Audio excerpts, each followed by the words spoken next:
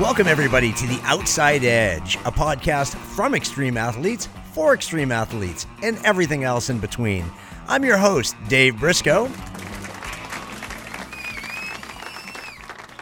And we are going to continue on this episode of part 2 of the interview with the legendary Scotty Clack.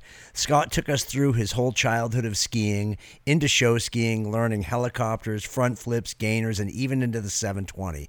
But what made him the legend of the sport that we know is when he transferred into Mobius's and started becoming a legend on the Pro Tour and a household name. Enjoy. Now I'm going to circle back to the SeaWorld connection again. Was it Water Ski Magazine or Spray? I don't remember what it was, but it might have been Water Ski. This guy named Harold Cole. Harold Cole. That was I was going to bring him up next. Man, yeah. He did this thing, and there was showed a picture of him doing this trick called a Mobius, and they showed him on these little tiny skis, double wrapped, and there's a sequence shot, and it's in the magazines. You got to go find that archive stuff. It's in there. And there was a sequence shot of him doing it. He was double wrapped? No, what he did was he wrapped it around the front body instead of the back. Oh, he hit a backwards wrap. Yeah. I got you. Right. So they didn't have to pass the handle at the end of the mob. He actually... Yeah, and exactly. it makes sense. Right. I know why he did it, because that way he didn't have to handle pass. Right. So I looked at that and I said, man, that is the weirdest thing I've ever seen in my life. And he was the only one doing it at the time, right? He was the first, yeah. He was the first. And, yeah. And did he name it the Mobius? I don't know. I wasn't sure. We talked about that on one of the episodes because I thought Mike Tolzman had named it. No, it was well, the Mobius was a trick in freestyle snow skiing already. Oh, it was? Yeah. Okay. Well, there you go. So it already was named. And it just... What it was is the snow ski dudes just translated that. He says, "You're doing a mob." I'm like, you're doing a Mobius, and I'm like, "What the heck is a Mobius?" Right. Because here's what it is. Okay, so that's how it. We didn't invent the name, but it just transcended it. So I watched that trick, and I couldn't wrap my head around coming to the ramp with your hands crossed in front of you like that. It just didn't make sense to me. I just couldn't grasp it. It was just totally uncomfortable. Sure. You remember we used to have this big pool over in the islands, that huge deep pool where we did the aquacade shows. Yep. I ran over to the pool and took a weight belt with me and a rope, and I jumped in the pool, and I practiced doing the mob, wrapping just a regular wrap. I tried to do it the way Harold did it. I just got tangled up. I couldn't figure. Like just underwater doing it, or underwater. Underwater. Yeah. Okay, yeah, so you had the resistance. Yeah. Well, the reason I went underwater is because I could slow it down. Right. I could do it real slow and see and figure out where I was, and in that way I could if I can get it mentally in my head and figure out what I need to do in my head, then I can translate that. Sure. So I had to slow the trick down, and to do that, I just did it underwater in the pool because it was. And then we had mirrors underneath, windows underneath, and you could watch me do it. And I could have somebody watch me. I don't remember who was doing it, but I just practiced it underwater a few times. I said, I think I can do this. What a great idea! Did you have to weight belt at all to do it? Yeah, I put a little weight belt on just to add a couple pounds to me, just to get me underwater. Yeah. Oh, that's cool. It worked out really good for me because now I'm like, okay, I could visualize the trick, and I figured out, okay, this makes sense. So I think, I can't remember who was pulling me. It might have been Russell Daly or Donnie, one of those two guys. I was playing Corky the Clown in the 4:00 show, and I said, and typically you go in your last trick, you do a bailout, long dive, pair of skis, right? Long dive or whatnot. I said, hey, hang on, I'm going to keep my tricks on. So I was had to do the trick routine, right? I said, just drive by the ramp. Just go about 25 on a pair of trick skis, mind you. Now that's scary in and of itself. Sure. So did you have high wrap bindings on it, or just toe loops? Oh no, they were just whatever the show had. I don't know. You just jam your feet in there. Just adjustable shitty bindings. Oh God. Yeah. That's the thing I had to get used to from through event skiing to show skiing is you just get whatever's laying on the dock. You got to get in. Broken skis. Yeah. Yeah. No fins.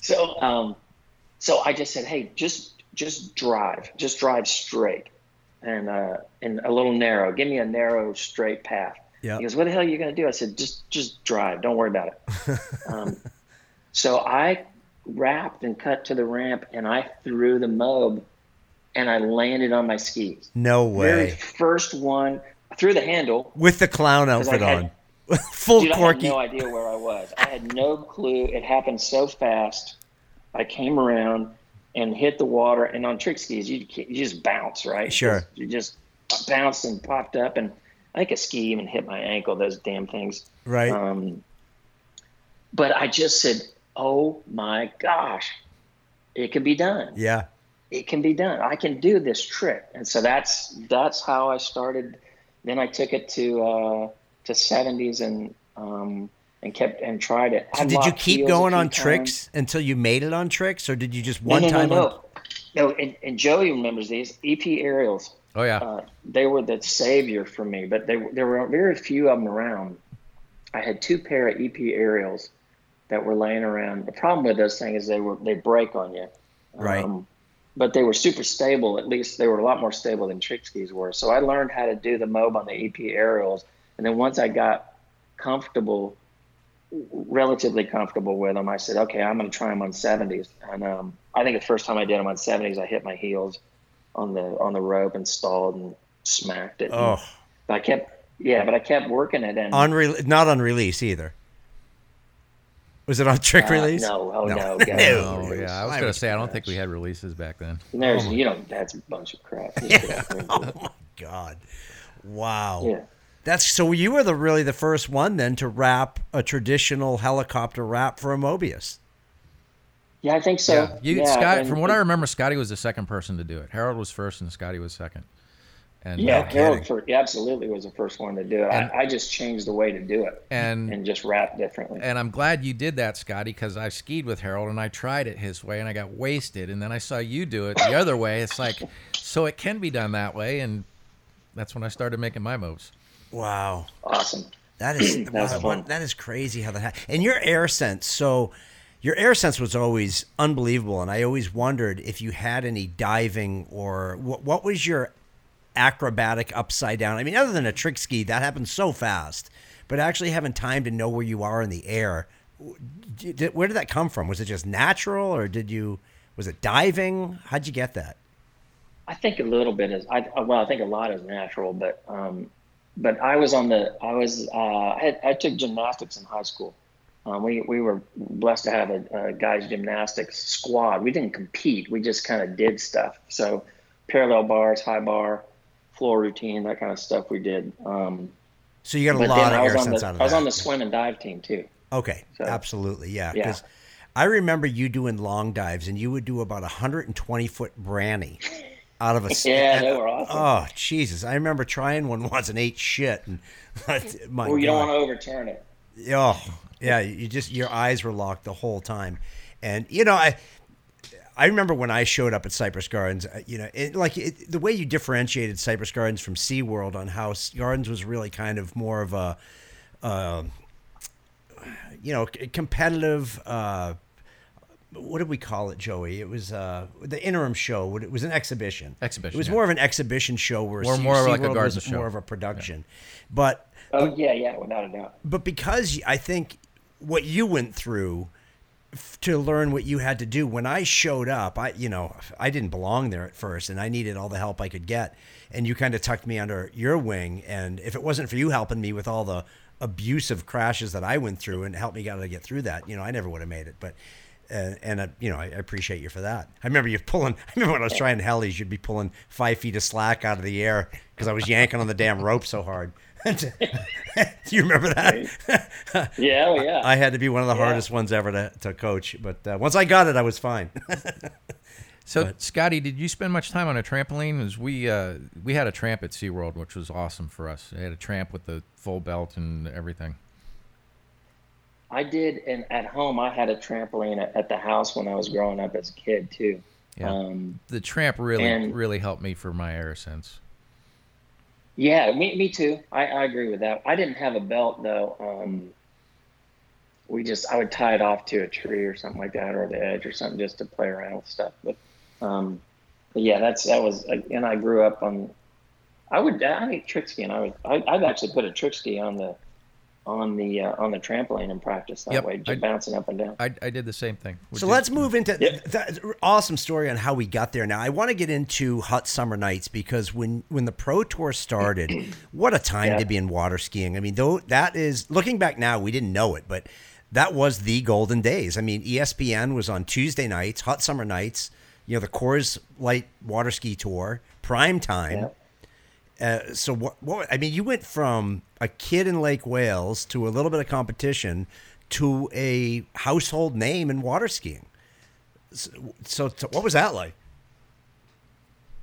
Well, yeah, let me back you up a little bit. I'll tell you how the tour started. Joey can appreciate this. This is, I mean. Yeah, I was there for the tour first stop at McCormick's, the very first one we did. Yep. It was called the USA Water Ski Tour. Yep. It wasn't so here's how it happened.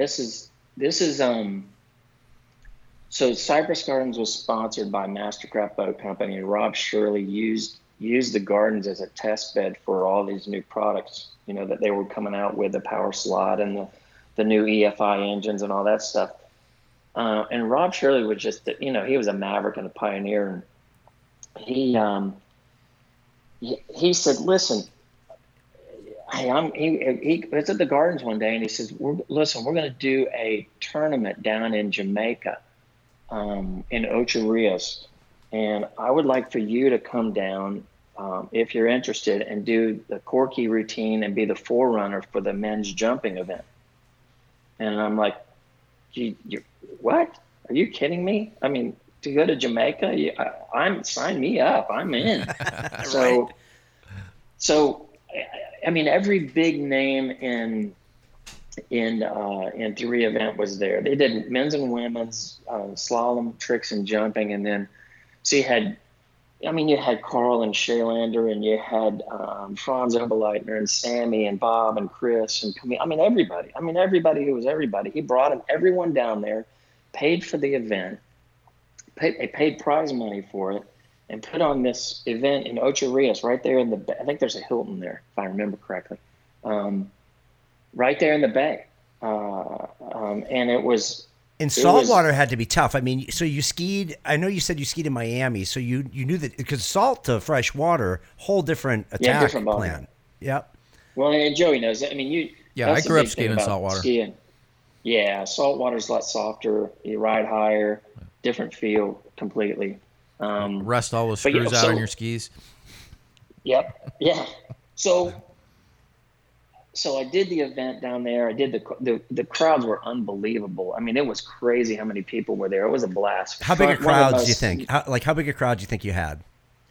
I think everyone from Jamaica showed up there. It was crazy. I bet there were easily 8,000 to 10,000 people that wrapped completely. It was a festival almost. Sure. It was unreal. I mean,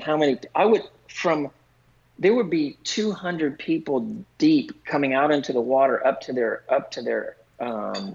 shoulders in the water. Wow. Kind of like the Masters back in the day too, right, when people were always out there in the water. But I was skiing by, like, scared to death I was going to hit somebody in the cork with a trick ski, take their head off or something. Crazy event afterwards. I remember Franzi ripping off a tiki hut. They had a hat party, like your crazy hat party. So you'd go to your room and get this design a crazy hat. Right. Franz Oberleitner he was just like that dude was cut up, he was a rock.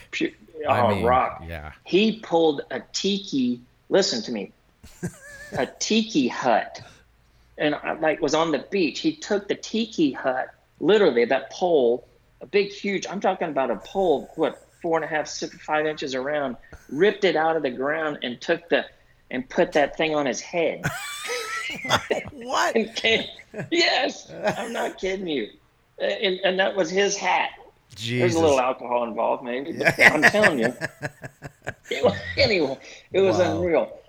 So anyway, I'm sitting there on the shoreline, just kind of, sun is setting. I'm sitting there on the shoreline looking at the water, just still blown away by the whole event. And Rob Shirley comes up, sits down beside me, thanked me. He said, man, I think it was a great event. Thanks for coming down. It was awesome. He goes, listen, I'm thinking about putting together a pro water ski tour. We'll do several events, but I think freestyle would be a really cool thing to do. The crowds really like freestyle jumping stuff. Why don't you and your buddies put some rules together, and then, we'll put it on tour and make it a sport. No kidding. That is how it happened. So the pro tour, there was no 3-event pro tour yet either. So freestyle made the very first pro tour. Yeah, 1983 on McCormick's Lake. Oh wow, Yeah. I didn't know that. No But kidding. what Rob did was take these iconic locations like Marine World that already had established events, and then tried to roll them in and made a tour out of them. Right. Which was really, crazy. But Joey, remember the first tour stops, you were paid. Listen, you got paid to be there. Your hotel and airfare was paid for before you ever left. Yeah. Rob had already paid for everything. Yeah. Oh, Yeah, that's he's a awesome. great guy. And then he actually ended up bailing the tour out after he sold it. Yeah. That's what got me hooked. So that when in 1980, I graduated high school in 85. 84 is when I was skiing with my buddies, and we used to watch Hot Summer Nights. And that was the hook that said, "Oh my God, this is what I want to do." Like these guys live in Florida. I got to move to Florida, and I'll never forget that. I mean, when I walked down on the dock to see Lynn, because I had met Lynn at a ski show event up in New Hampshire, and he kind of picked me up. He was scouting a little bit, and I didn't have the talent, but I had the ambition. And he goes, "We need kids like you." And I come down, and the first person I met on the dock was you. And you turned around, and you're like, "Hey, my name's Scott." And I'm like, "Holy shit, yeah, this is the guy I've been watching on TV." And those days, I mean, what it did for the sport, it's unbelievable how the sport went from maybe 20,000 people knowing about it to the globe. And I mean, how did that change your life from skiing at the Gardens every day and then packing up and doing pro tours and the TV and the sponsors, and talk about, because we have a lot of people that listen to this podcast that are aspiring to move up in the sport, and they love hearing these stories of how you did it and what happened and what the changes were.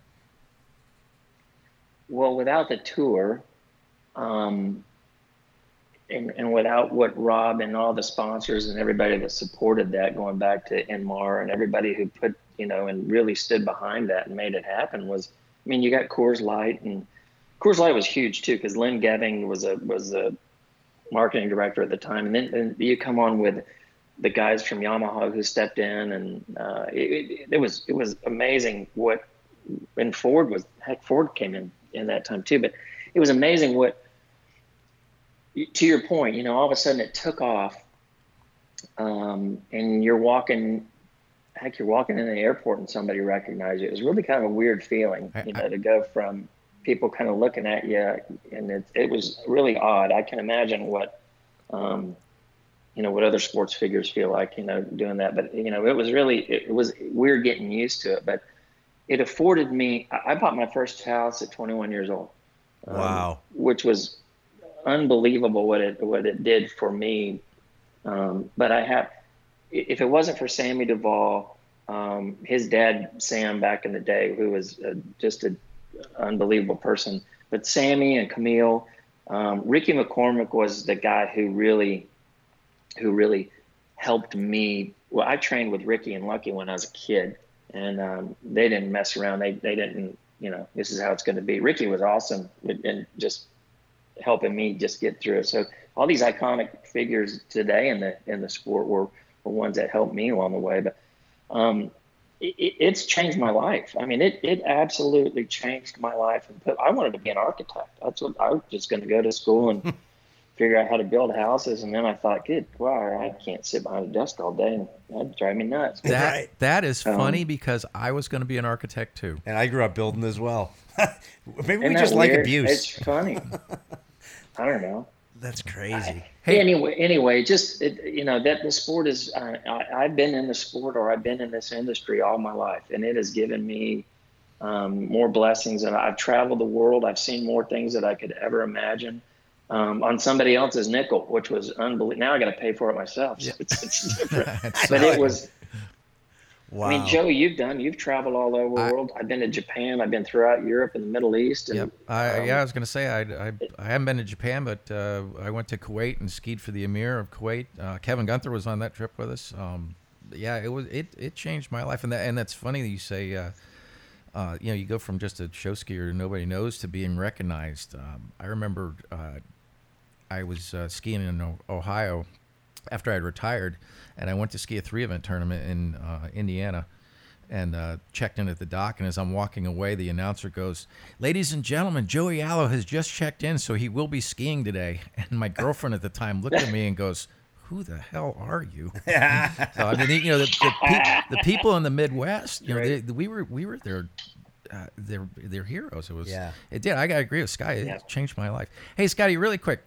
1986, I think, was the first year they moved the tournament from Marine World to the Vallejo area. You broke the Mobius record, 104 feet, and you and I both went 104 on our 720s. As far as I know, that record still stands, doesn't it, for 2-ski 720?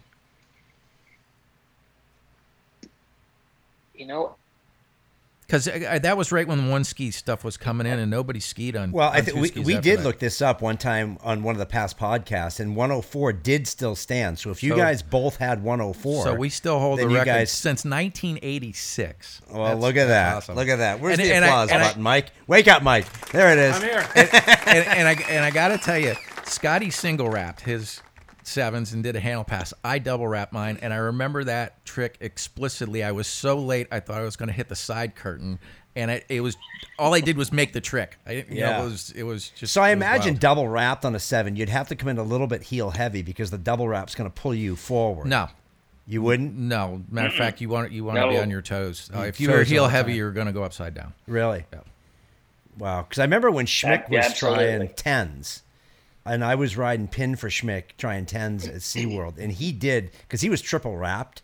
And if he would get pulled out the front at the end of that third rotation every time. And he had to start coming in a little bit, flat-footed. Mm-hmm. So that just like how you counter throw a front flip or a double front. And a double fronts. Let's talk about that. You were trying double fronts, too. And, you must have taken some hits on that damn thing. I still hurt from those. God. Damn. Yeah. You know what? Here's the thing. This goes back to your crazy stories of, rookie at the Gardens thing, right? So you try a new trick, right? So I tried to double front off the kicker. Kevin Gunther was pinning me. And it was steeper, right? Kicker was a little bit steeper. Probably kicker was a perfect ramp for it because you don't get opened up because you could go up and then down.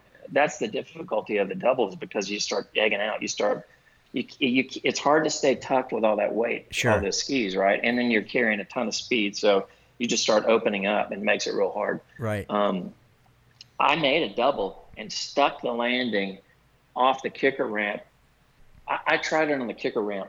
And obviously on the ramp of the show, but the kicker made more sense to me for doing double fronts because it'll launch you up, so you can go up rather than get so stretched out. Like what I was saying was, you can't. It's really hard to stay tucked with all that weight of those skis. So you're carrying a lot of speed coming in the bottom of the ramp. You're trying to throw the double and trying to stay tucked, and you just start opening up. Sure. So typically you're going to land backwards on your skis, and then you get your ankles just slammed because your skis slap down. So I went through a lot of ankle injuries just doing that trick. But in typical Gardens fashion, I actually had Kevin Gunther riding in the boat, and I actually was on the pin trying doubles in case I was going to go through it. I didn't want to stick my hand and arms through the handle. So I'm doing the double. I land it and I stick it. I'm talking about like pop your eyes wide open, like, oh my gosh, I can't believe I just did that. And I'm riding away, and Gunther pins me. Oh, he's like, there's no way in the hell you're riding this. Oh, he did it on purpose. What an asshole. Yeah, because he figures you're going to do it again. Yeah.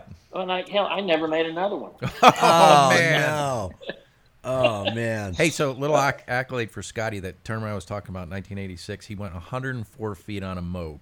Oh, my God. And in that tournament, they used to give out the most spectacular jump award. And did they pay you for that, Scotty? For that award? I don't know if they did or not. Anyway, I don't remember. Maybe in beer. Yeah. that award usually went to the biggest crash. Scotty is the only one I know that got it for skiing For away the from best something, trick. and he's the only one I know that ever got it for freestyle. No kidding. Yeah. Oh, that's And awesome. that was an incredible jump. I remember watching it. Scotty's mobes were incredible. Hey, listen, I want to personally thank you both for not wakeboarding because I wouldn't have been able to travel the world if you guys wakeboarded. So appreciate that. That's a very big deal to me. So Scotty, if you were here, it's Cinco de Mayo today, and we all just did a shot at tequila. Yeah. Okay, so I'll join you this evening. I'm in. Yeah, I bet that brings back some memories, huh? That's awesome. Well, that was the evening training. That was a whole nother tour in of itself. So I would love to get you on an episode once that we talk about. So we do this thing called a bonus episode. And every week we release 2 regular episodes. And the people, this has been an amazing episode so far because we have so many historical stories. But in the bonus episodes, we talk about some of the crazy shit that happened behind the scenes. And I know you've got at least 20 stories of like when some of the young guys came in and you were still there, or when some of the older guys abused you. So is there a chance in the future we could get you on for a bonus episode, maybe over a cocktail, and let loose on a couple stories? Absolutely. Oh, there you go. There we go. We'll do that one down in Winter Haven. We need to do that with me and Scotty together. We compare SeaWorld and Oh, Cypress yeah. Garden stories of how we used to abuse unbelievable. people. Unbelievable. Yeah. Oh, yeah. Love it. That'd be fun. So that's awesome. Okay, so Scott, I know you got things to do, and I really appreciate your time coming on today. So awesome to have you on. One of the guys that made me want to get into the sport and helped me, tuck me under their wing, and got me there. So I can't thank you enough. Oh, it's been my pleasure. It's been fun reminiscing. And Joey, man, it's awesome catching up with you too, my man. Same here, Scotty. Hey, I hear you're back in Florida. We need to get together sometime. Yeah, why don't you plug what you're doing now, Scott?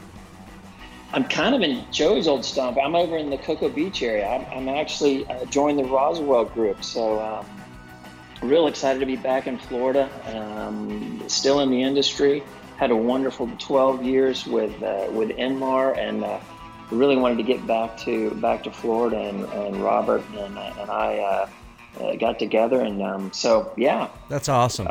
And yeah, Roswell was excited. my sponsor while I was wakeboarding. So here's where I'm going to hit you guys up for a sponsor spot on this show. Just so you know, it's coming at you.